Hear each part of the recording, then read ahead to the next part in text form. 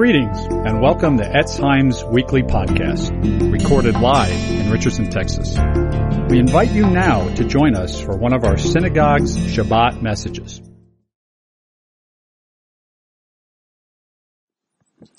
Shabbat Shalom. I'd like to give a special hello to my sister Maureen and Tom, who joined us this Shabbat online from North Carolina. Love you guys.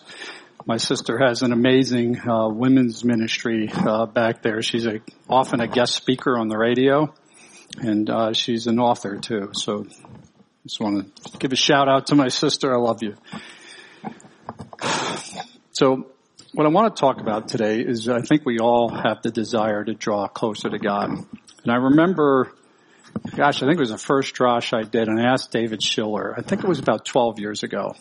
I said, David, how do you come up with these unbelievable messages week after week? And he was getting ready to tell me, and I braced for this wisdom, and he said, use plenty of scripture. And you know, God doesn't need my help with his word.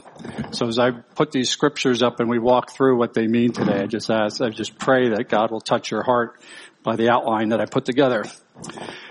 During our men's retreat last spring, we studied this book, Personal Holiness in Times of Temptation. It's written by Bruce Wilkinson.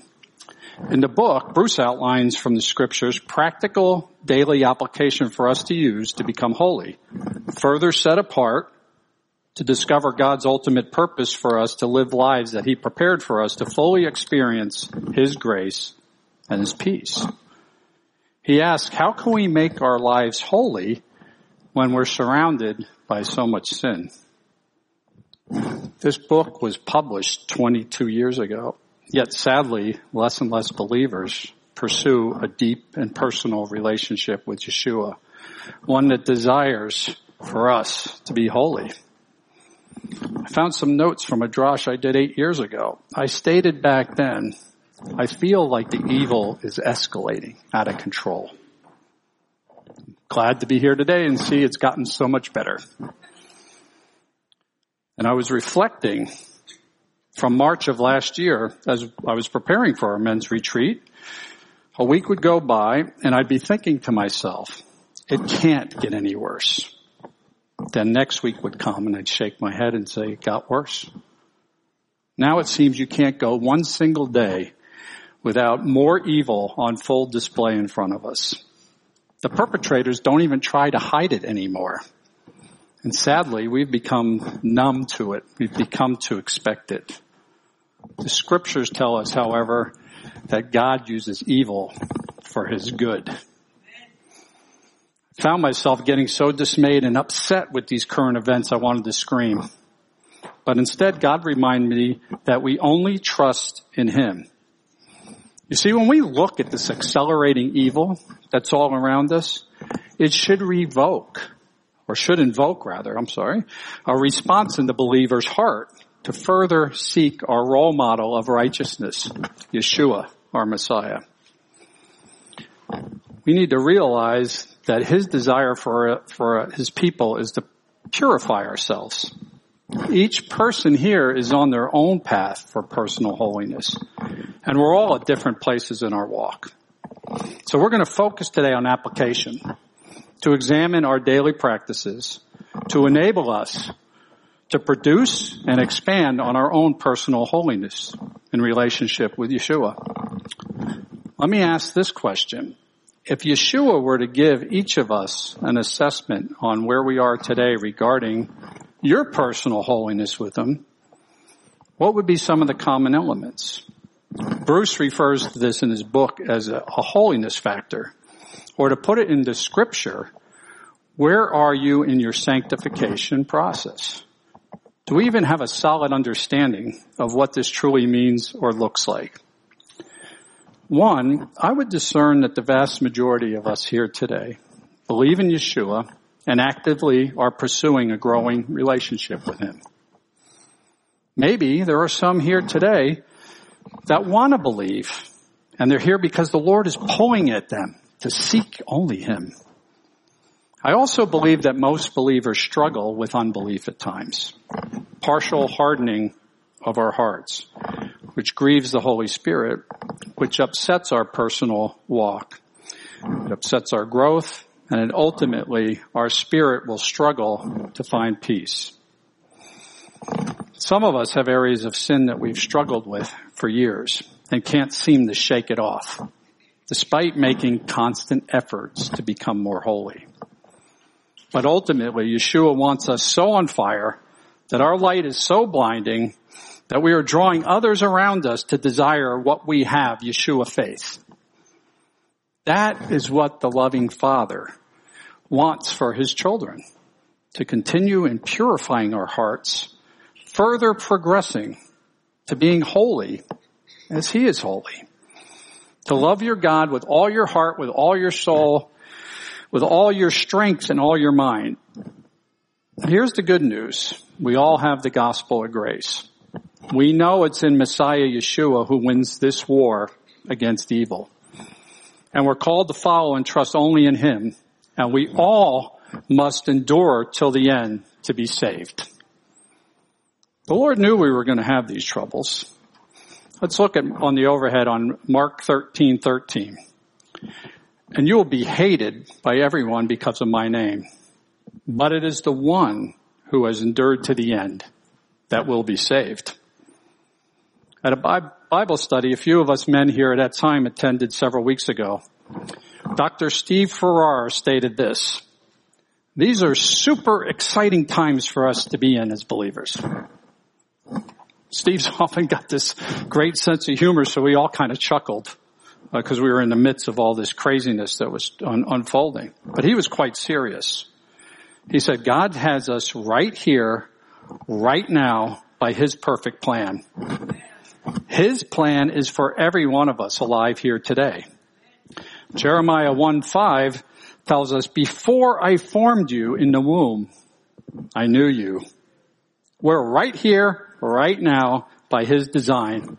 His plan is absolutely perfect for us. And our grace and peace is only found in him as we reject this rampant evil surrounding us. To fulfill our calling to be holy as I am holy by drawing closer to Yeshua. I personally sense the Lord is about ready to do some new things. I sense the lion is about ready to roar. We find in Acts 1 verse 6, so when the Lord had come together, they were asking him saying, Lord, is it at this time you are restoring the kingdom to Israel? He said to them, it's not for you to know the time or epochs which the Father has fixed by his own authority. But you will receive power when the Holy Spirit comes upon you, and you shall be my witnesses, both in Jerusalem and all of Judea and Samaria, and even the remotest part of earth. We all can't have a half-hearted attitude towards you following Yeshua. It's time to get absolutely serious about whom we are in the body and to continue in our personal holiness.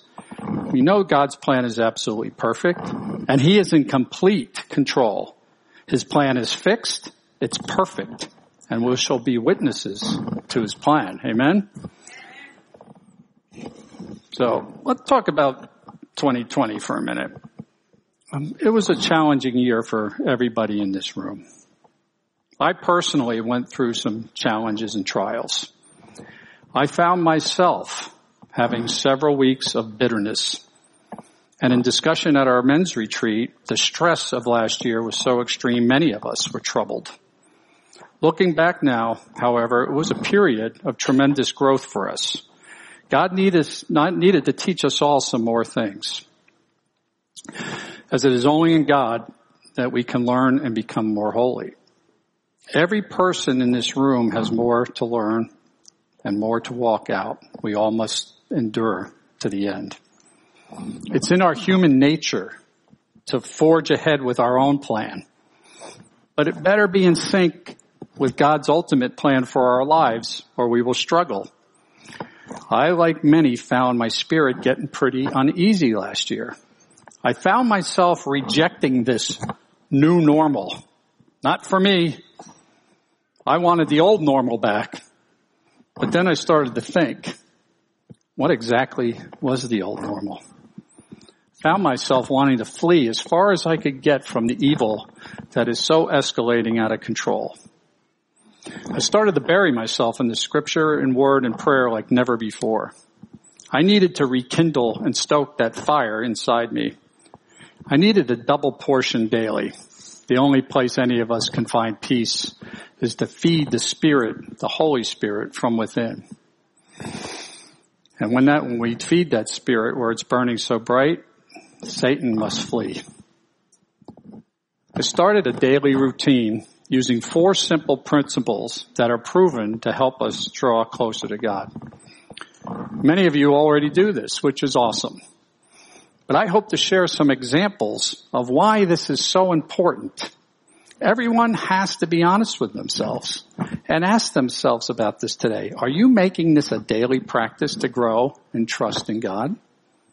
Just showing up on Shabbat does not cover your daily walk. Today we're going to get laser focused on the scriptures we all need to be putting into full application. Not just on Shabbat, but as Yeshua tells us, every single day. Here's my outline for today. Where are you in your current relationship with the Lord or your personal holiness? How do you put some biblical practices in place that'll help you grow closer to God? I'm going to share a biblical example. We're going to look at the book of Daniel on what I'm calling Daniel faith. And then I'm going to close on how we apply this during the times of Passover and the Feast of Unleavened Bread, which is 2 weeks away for us. Starting back in March of last year, I had to do my own personal assessment. Was my faith and love for the Lord truly 100% of where it needed to be? Was I cheating myself out of the blessings and the spirit of peace the Lord gives generously because I had some level of unbelief? In a true personal assessment, I found the answer to be yes. I was having some struggles. The pandemic caused some trials in my work life. My plan and what I worked on for 2 years collapsed. I got bitter. I got angry. I got uneasy. I realized I was going about this earthly trouble in the absolute wrong way. And to be honest, I knew better. I finally woke up and turned it all over to Yeshua in prayer. And the Lord in His amazing grace and love showed me once again, my ways are not your ways. And my plan is not your plan. Trust only in me. And many of you know I work in information technology. And in my line of work, we do a lot of different kind of assessments. An honest assessment of any kind looks at the current state of what it is you're making an audit of. We collect the baseline set of facts that we can see. Then that assessment usually reports back on the facts as to what we found and has some recommended course of actions and different options for next steps. Some of these assessments can be as drastic as tear it all down and start over, or as simple as some fine-tuning. We will look to assess our personal holiness. We have to be honest with ourselves. The Lord, however, does not need to make any assessment of any of us. He knows exactly where we are in relationship with Him. He knows your heart. He knows your sin. And He knows you physically down to each numbered hair on your head. Today, as we study this personal holiness, let the Word and let the Scriptures draw you closer to Him. I'm going to share this quote on the overhead from Oswald Chambers. The destined end of man is not happiness, nor health, but holiness. God is not an eternal blessing machine for men. He did not come to save men out of pity. He came to save men because He had created them to be holy. Here is our anchor verse for our study today in personal holiness. Romans 12:2. And do not be conformed to this world, but be transformed by the renewing of your mind, so that you may prove what the will of God is, which is good, acceptable, and perfect. We have a joke, my wife and I, who says, you can't remember squat. And it goes back and forth. So we can't trust our minds. And we're going to see in the scripture that God tells us to renew our mind daily. It has to be a daily focus for us. Do you know, I did some research in the scriptures. Do you know how many times God tells us to remember? Over 230 times in the scriptures we're told to remember. Why? Because we forget things. And if our minds are not so focused on the Lord and His Word, and you're not remembering everything He has for you in His Word, it needs to be so. Psalm 119:11 tells us, I have hidden your word in my heart so that I may not sin against you. Bruce writes, holiness requires separation from the secular to the sacred. We abandon our old, unholy ways, and we pursue His holy way. Biblical holiness must have a stop, followed by a start. Our own personal holiness as our sanctification process also has stages of growth. Notice the two distinct parts in 2 Timothy verse 22. Now flee from your youthful lust and pursue righteousness, faith, love, and peace with all who call on the Lord from a pure heart. We know this verse from 1 Peter chapter 1, 15 and 16, but like the Holy One who called you, be holy yourselves also in all your behavior, because it is written, you shall be holy, for I am holy. I looked at this again. It doesn't say some of your behavior. It says to be holy in all your behavior. Captured in this verse is the call of the Lord to every one of us personally. The Lord calls us to be holy. He pleads for His people to come and be separated unto Him, devoted to become more like Yeshua in our character and our conduct. Our hearts can discover incredible power of release and reattachment. But Bruce also warns, be very careful of man-made holiness. It's a distraction and it's dangerous. Let's look at Colossians 2, verse 20. If you have died with Messiah to the elementary principles of the world, why, as if you were living in the world, do you submit yourselves to such decrees as do not handle, do not taste, do not touch, which all refer to things destined to perish with use? In accordance with these commandments and teachings of men, these are matters which have to be sure the appearance of wisdom and self-made religion and self-abasement and severe treatment of the body, but are of no value against fleshly indulgence. Ask yourself, am I holy or not? If I'm holy, why does the Bible command me to live holy? How could believers that are called holy in one verse, later in the same chapter, be strongly exhorted to stop living such sinful lives? How could we be holy, yet we're being unholy? We can take a handful of verses to the believer and prove that you're holy. So live what you are. James 1 verse 22 tells us, but prove yourselves doers of the word and not just hearers who deceive themselves.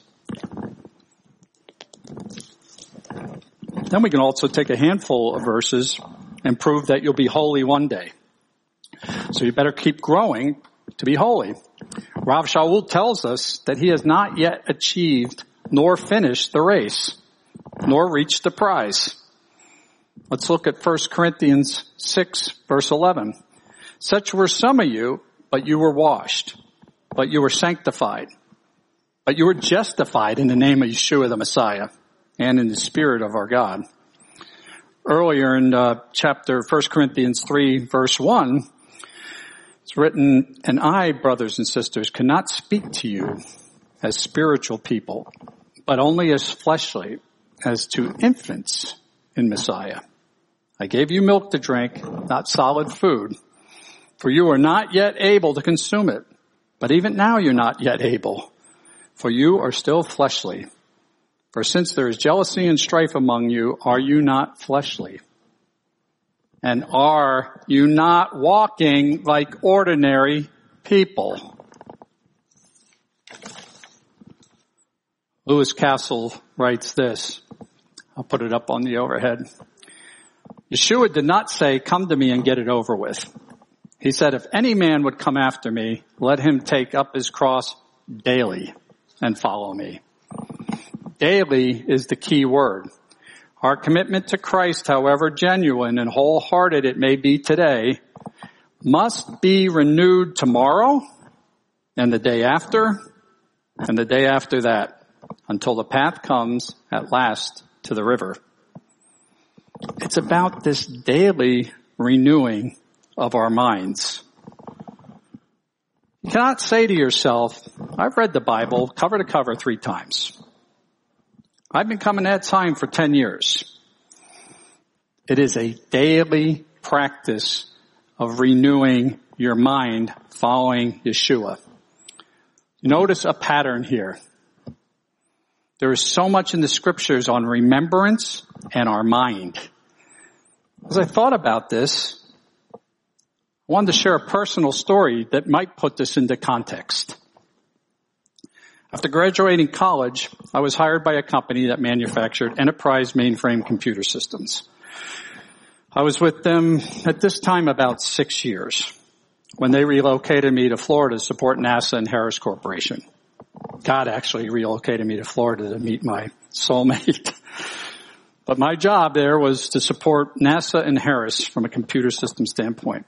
Harris had me participate in their mentor program with their interns. I would typically once a week walk them through the data center and teach them something about the computers and the technology. One day on my way back from lunch, I hear, hey, Marty, as I pass by their office. As I walk in, I see they have their college books open, circuit theory and transform analysis. Hey, I had this course myself in college. And for those who know calculus, this is Calculus 6. And known as the knockout punch for engineering students. They say, Marty, we're stuck. Can you help us? And I chuckled as I thought to myself, boy, did they luck out and come to the right place. I passed this at the top of my class. They go and show me what I recognize to be a very simple Laplace transformation. And they say, we don't even know where to start. And these simple equations start about this big. And you solve for time and different portions of the circuits. It often ends up 8 pages on blackboards, right? To get down to the final variables. As I look at what they got, my initial confidence turned to sheer terror. I had no clue. I started thumbing backwards in their book, hoping to jog my memory. Nope. No clue. In humility, I explained the most important basics of computer programming. Last in, first out. And reminded them the engineering principle motto of use it or lose it. That was 25 years ago. And today I would have less of a chance to solve this calculus without spending hundreds of hours refreshing my mind. Fortunately, that math was never needed in any job I held after college. The company I worked for them for 10 years. They hired me straight out of college. I was temporarily relocated to headquarters in Silicon Valley, California. I went through this extensive training program for, 11 months, 10 hours a day, learning how to fix these machines, maintain them, and install them. And it was 2 pieces of equipment.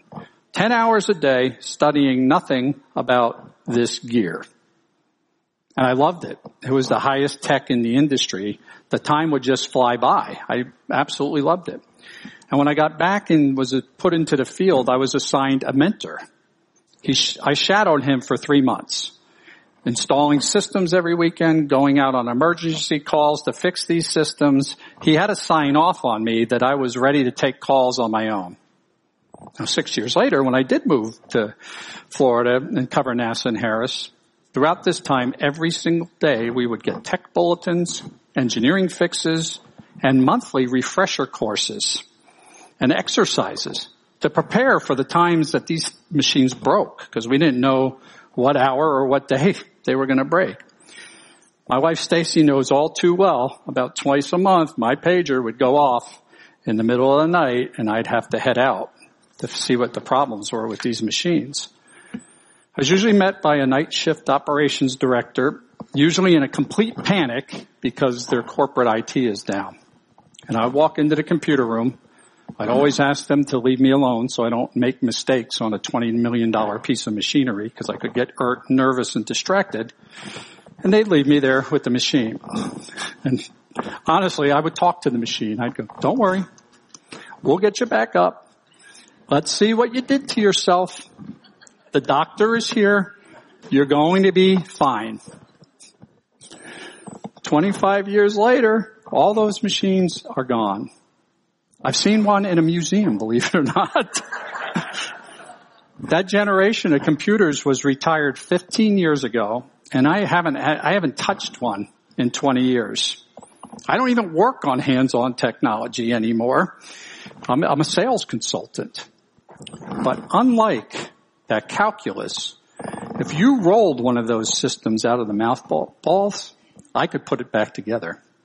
I could fix it, I could repair it, and I could get it running.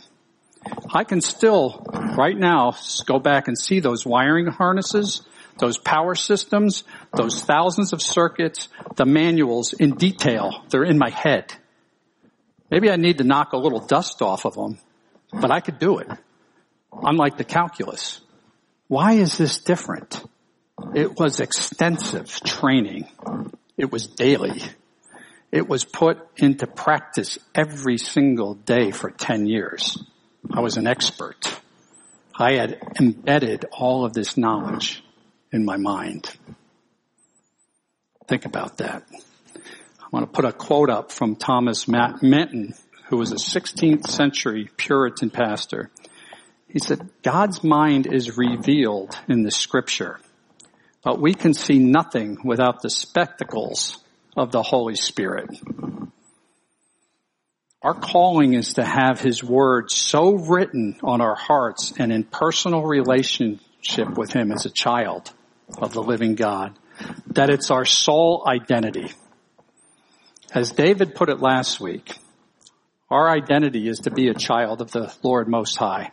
It's not being known as an engineer or a lawyer or a musician. It's to be known and have that intimate relationship with the Lord and that He knows you as His.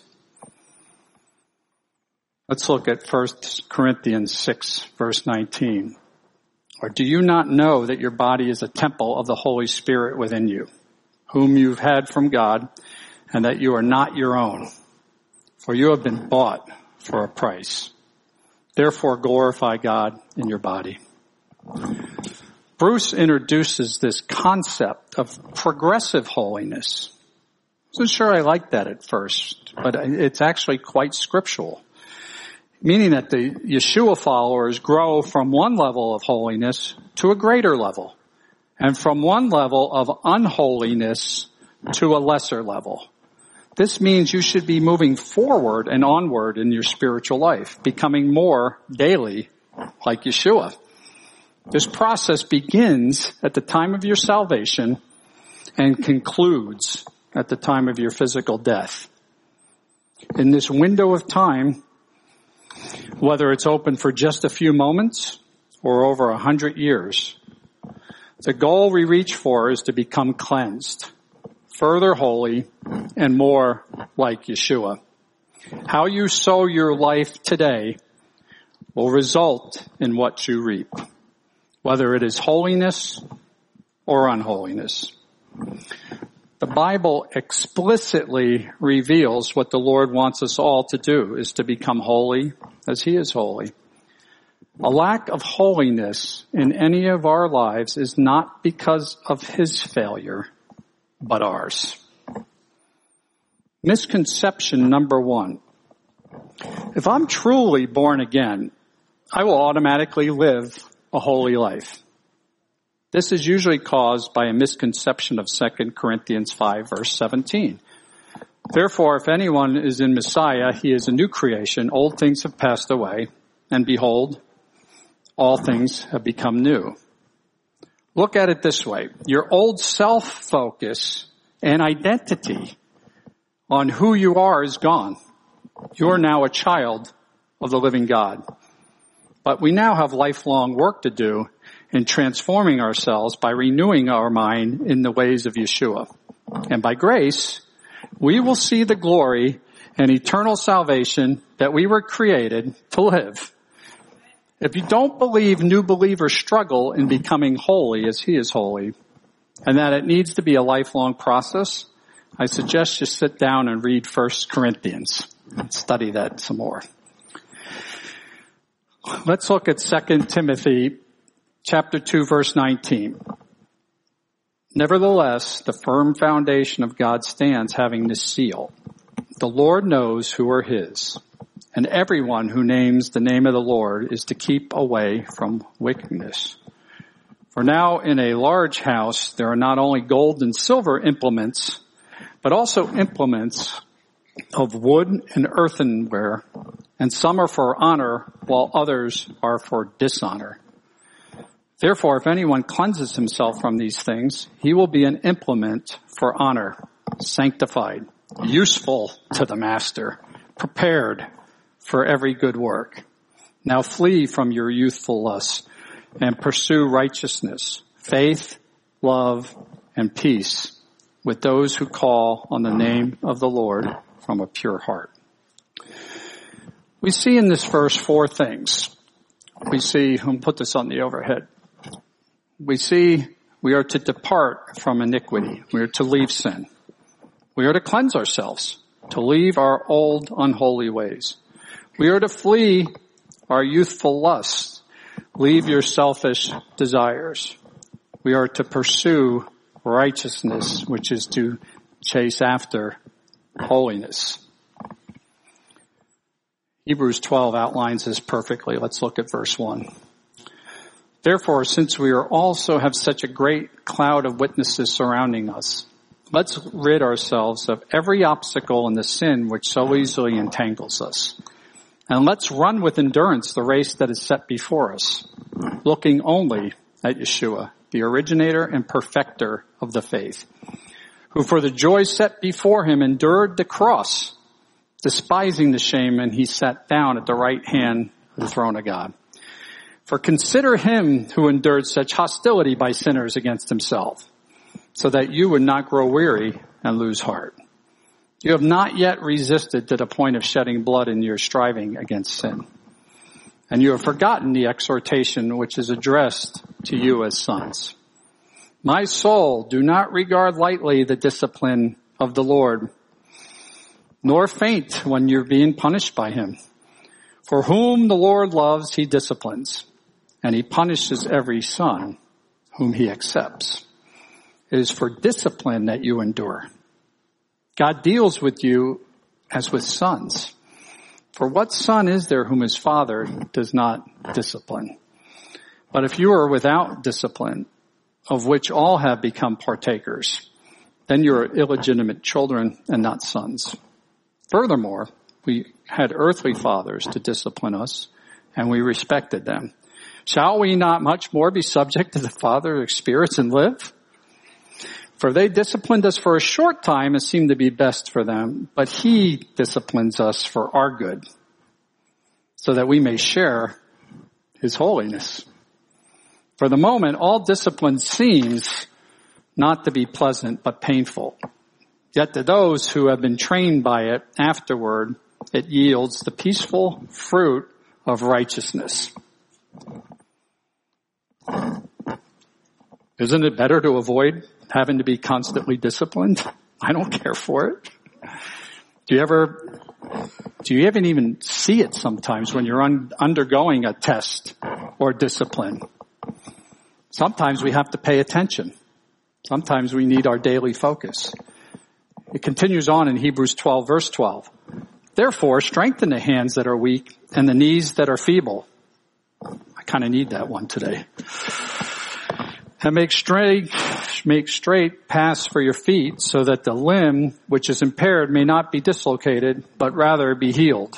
Pursue peace with all people and the holiness without which no one will see the Lord. Let's read Colossians chapter 3, verse 1. Therefore, if you have been raised with Messiah, keep seeking the things that are from above, where Messiah is, seated at the right hand of God. Set your minds on the things that are above, not on the things that are on earth. For you have died, and your life is hidden with Messiah in God. When Messiah, who is our life, is revealed, then you'll also be revealed to him in his glory.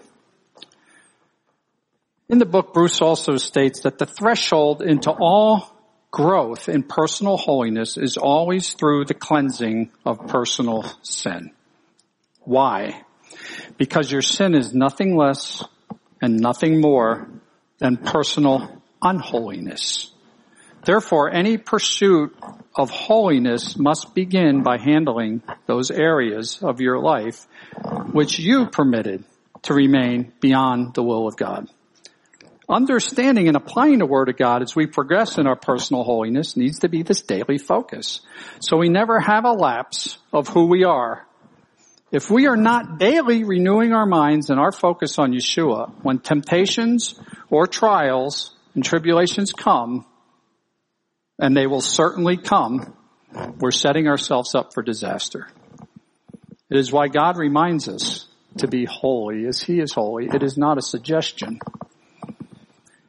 I find many of us can become uneasy when trials and tribulations come. We certainly all lived through them last year. It's part of life on this earth. Now, we have peace during these times. Whether we have peace during these times is based on whom it is that we trust. How well do you know and love Him? How often do you pray? Do you only pray during trials? I'm going to share these 4 proven practices that we need to put into place daily to progress in our personal holiness. And again, the key word here is daily. I'll put this on the overhead. 1, by reading and meditating on the Word of God, studying its deeper meaning and relation to other verses in the Scriptures. Also, by expounding further study in the Hebrew and Greek for deeper meaning and for further context. Number 2, by allowing God's Word to transform your mind, your daily thinking, having an active prayer life, opening up the communication vehicle directly with Yeshua. Number 3, by experiencing the Holy Spirit working in our lives as the Word is written on your heart, not only to prevent future sin, but driving your own desire to repentance. The result is when God is so manifesting Himself in your life and dwells among you that it flows out to others.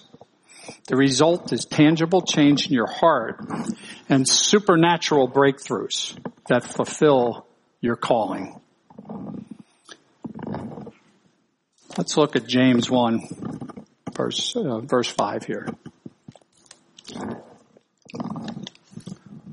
But if any of you lacks wisdom, let him ask God, who gives to all generously and without reproach, and it'll be given to him. But he must ask in faith, without any doubting. For the one who doubts is like the surf of the sea driven and tossed by the wind. For that person ought not to expect that he will receive anything from the Lord, being a double-minded man, unstable in all his ways. I found in my own personal assessment that I've applied this verse in my walk. I've been following the Lord for 26 years now. Every time I've read this verse and prayed, God certainly had imparted wisdom on me. Every single time that I asked. The question is, have I always applied it 100%? Or did I go off that day and find I was conforming to some ways in my walk to the world? Was my faith truly 100%? Did I have Daniel faith? Did I cheat myself out of the blessings of fulfilling God's calling? We all need to pray for the Lord to help us to be single-minded, to only listen and to only focus on Him, to help us have Daniel faith, faith which is much larger than a mustard seed. I want to put Mark 12:30 up on the overhead, the Ve'ahavta. We say this every day. We're here on Shabbat. Are we hearers and doers in practice? And you shall love the Lord your God with all of your heart, with all of your soul, and with all of your mind, and with all of your strength. Take a moment and meditate that on a minute. Ask yourself, do you do this? With all your mind? All your soul? All your strength? This profound love the Lord has for us needs to be kindled and recognized every day. Let's look at Luke 9, verse 23. And he was saying to all of them, if anyone wishes to come after me, he must deny himself and take up his cross daily and follow me. How strong is our faith? In the book of Daniel, which seems so relevant for our times today, we see the first half of the book where Daniel records the events during the Babylonian siege of Jerusalem and capture thereafter, where he encourages the reader to trust the Most High God who controls all history. The second half of Daniel is on prophecy. The first half, the king of Babylon orders to bring in some of these young men from the royal family and the nobles from Israel. And ultimately, his intent is to indoctrinate them. Now, Daniel and his friends, Hananiah, Mishael, and Azariah, whom the king would give the names of Shadrach, Meshach, and Abednego, were not going to have any part of turning away from the Lord Most High. Let's look at this in Daniel 1, verse 8. But Daniel made up his mind that he would not defile himself with the king's choice food or with the wine which he drank. So he sought permission from the commander of the officials that he might not defile himself. He said, please put your servants to the test for 10 days and let us be given some vegetables to eat and water to drink. Right from the start, Daniel would not break the commandments of God. He would not eat unkosher food. And we know Daniel later was called to interpret the king's dreams. The Chaldeans and the sorcerers and the magicians cannot interpret dreams.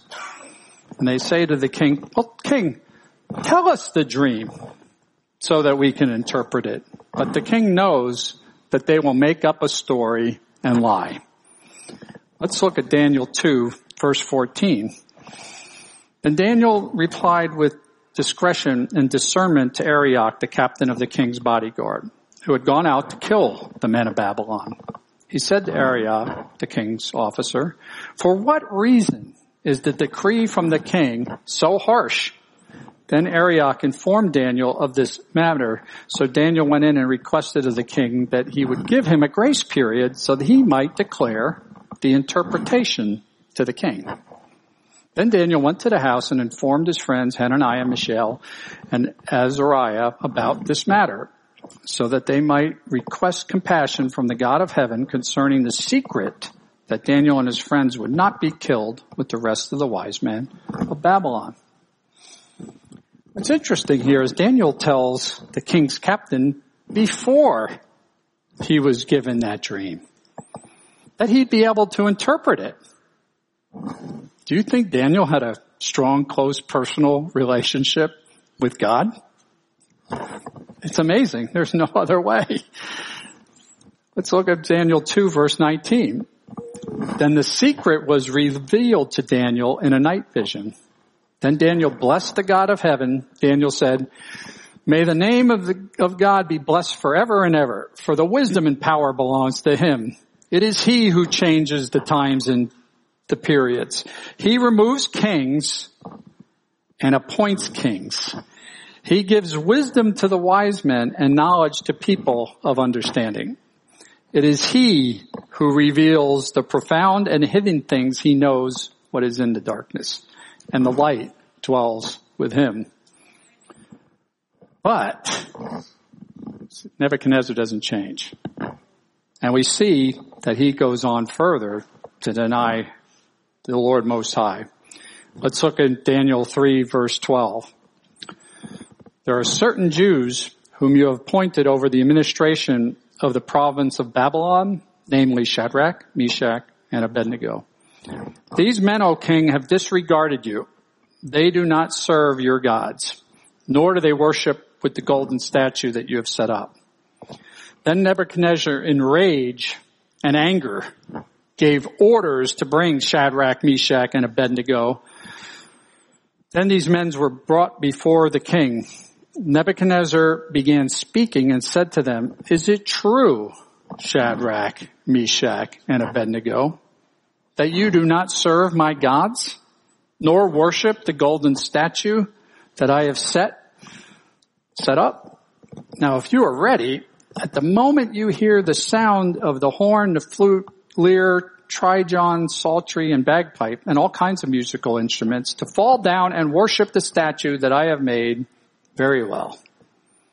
But if you do not worship, you will immediately be thrown into the midst of the furnace of the blazing fire, and what God is there that can rescue you from my hands?" Shadrach, Meshach, and Abednego replied to the king, "Nebuchadnezzar, we are not in need to give you an answer concerning this matter. If it be so, our God whom we serve is able to rescue us from the furnace of the blazing fire, and he will rescue us from your hand, O king. But even if he does not, let it be known to you, O king, that we are not going to serve your gods, nor worship that golden statue that you have set up." Then Nebuchadnezzar was filled with wrath, and his facial expression was changed towards Shadrach, Meshach, and Abednego. He answered by giving orders to heat the furnace 7 times more than it was usually heated. And he ordered certain valiant warriors who were in his army to tie up Shadrach, Meshach, and Abednego in order to throw them into the furnace of the blazing fire. Then these men were tied up in their trousers, their coats, their caps, and their other clothes, and were thrown into the middle of the furnace of the blazing fire. For this reason, because the king's command was harsh and the furnace had been extremely hot, the flame and the fire killed those men who took up Shadrach, Meshach, and Abednego. But these men, Shadrach, Meshach, and Abednego, fell into the middle of the furnace of the blazing fire, still tied up. Then Nebuchadnezzar the king was astounded and stood up quickly. He said to his counselors, "Was it not 3 men that we threw down into the middle of that fire?" They replied to the king, "Absolutely, O king." He responded, "Look, I see 4 men untied and walking about in the middle of the fire unharmed. And the appearance of the 4th is like a son of the gods." Then Nebuchadnezzar came near to the door of the furnace of the blazing fire. He said, "Shadrach, Meshach, Abednego, come out, you servants of the Most High God, and come here." Then Shadrach, Meshach, and Abednego came out of the middle of the fire. The satraps, the prefects, the governors, and the king's counselors gathered together and saw that the fire had no effect on the bodies of these men, nor was their hair of their heads singed, nor were their trousers damaged, nor had even the smell of fire touched them. Nebuchadnezzar responded and said, "Blessed be the God of Shadrach, Meshach, and Abednego, who sent his angel and rescued his servants who put their trust in him, violating the king's command and surrendered their bodies rather than serve or worship any god except their own God." after the king continues making himself as a god, he didn't learn here. Daniel's called to interpret another dream in which we'll see that the king was now made to have the mind of a beast and graze grass for 7 years. Daniel 4. Yet leave the stump with its root in the ground, but with a band of iron and bronze around it in the new grass of the field. And let him be drenched with the dew of heaven.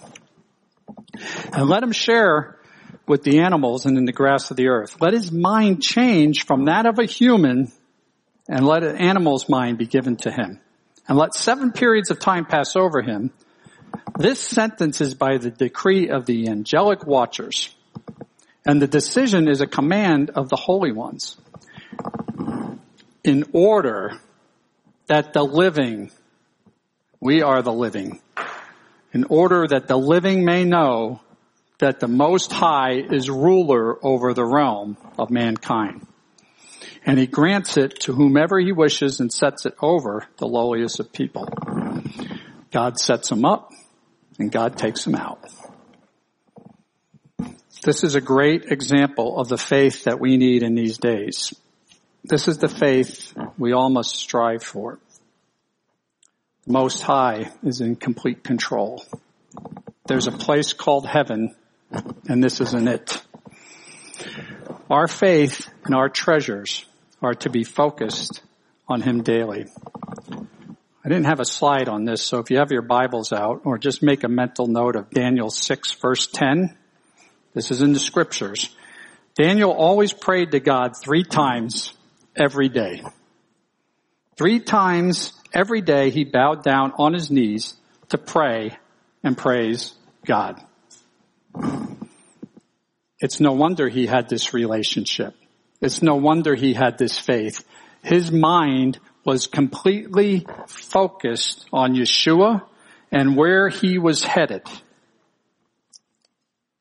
In closing, as we approach Passover and the Feast of Unleavened Bread, let's read Matthew 26, verse 26.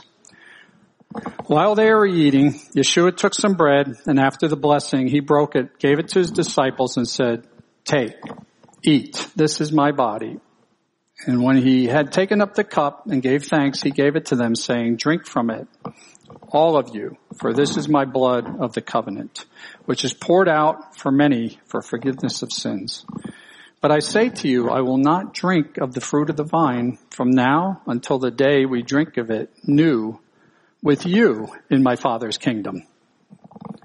With Passover just around the corner, as you drink the first cup, referred to as the cup of holiness, as Yeshua has called you out by his blood, which he poured out for us for forgiveness of our sin, it's time to examine ourselves as we reject any new normal and remember our calling as a new creation to true repentance, or in Hebrew, teshuvah, which means to stop, change course, clean out the leaven, and follow him. 1 Corinthians chapter 5, verse 7. So clean out the old leaven so that you may be a new lump, just as you are fact unleavened. For Messiah, our Passover, also has been sanctified. Therefore, let's celebrate the feast, not with old leaven, nor with the leaven of malice or wickedness, but with the unleavened bread of sincerity and truth. When the Lord brought his people out of Egypt, they put blood on their doorposts so the angel of death would pass over. But Yeshua tells us in John 10, verse 9, I am the door. If anyone enters through me, he will be saved and will go in and out of the pasture. So this year, as we celebrate the Feast of Unleavened Bread and God's desire for us to remove and clean that leaven to become more holy in our walk, remember what the Father did for us as we removed that leaven from our hearts. Freeing us from bondage, he sent his Son to shed his blood for us from the bondage of sin. And one thing I know for sure, all of us on this earth will one day take our last breath. And when that pager in heaven goes off, the Lord is going to say, don't worry, child. I'm here. You did well. You're okay. I'm going to call the music team up. And let's pray. Father, your desire for us as your children is to grow closer to you. Help each of us to purge any sins that we're hanging on to. Give us a stronger desire for you, Lord, to listen closely and to pray for your wisdom. Wisdom for us to walk the way that you want us to walk. Wisdom to understand your plan for us. Wisdom that guides us to love and trust only in you. Let your Holy Spirit pour out on us, Lord. Lord, I pray for anyone here or online today, if they have some hardness in their heart, that you would remove it, that you would guide their footsteps on this lifelong path of righteousness that you have fixed in place by your perfect way for us. Shabbat Shalom.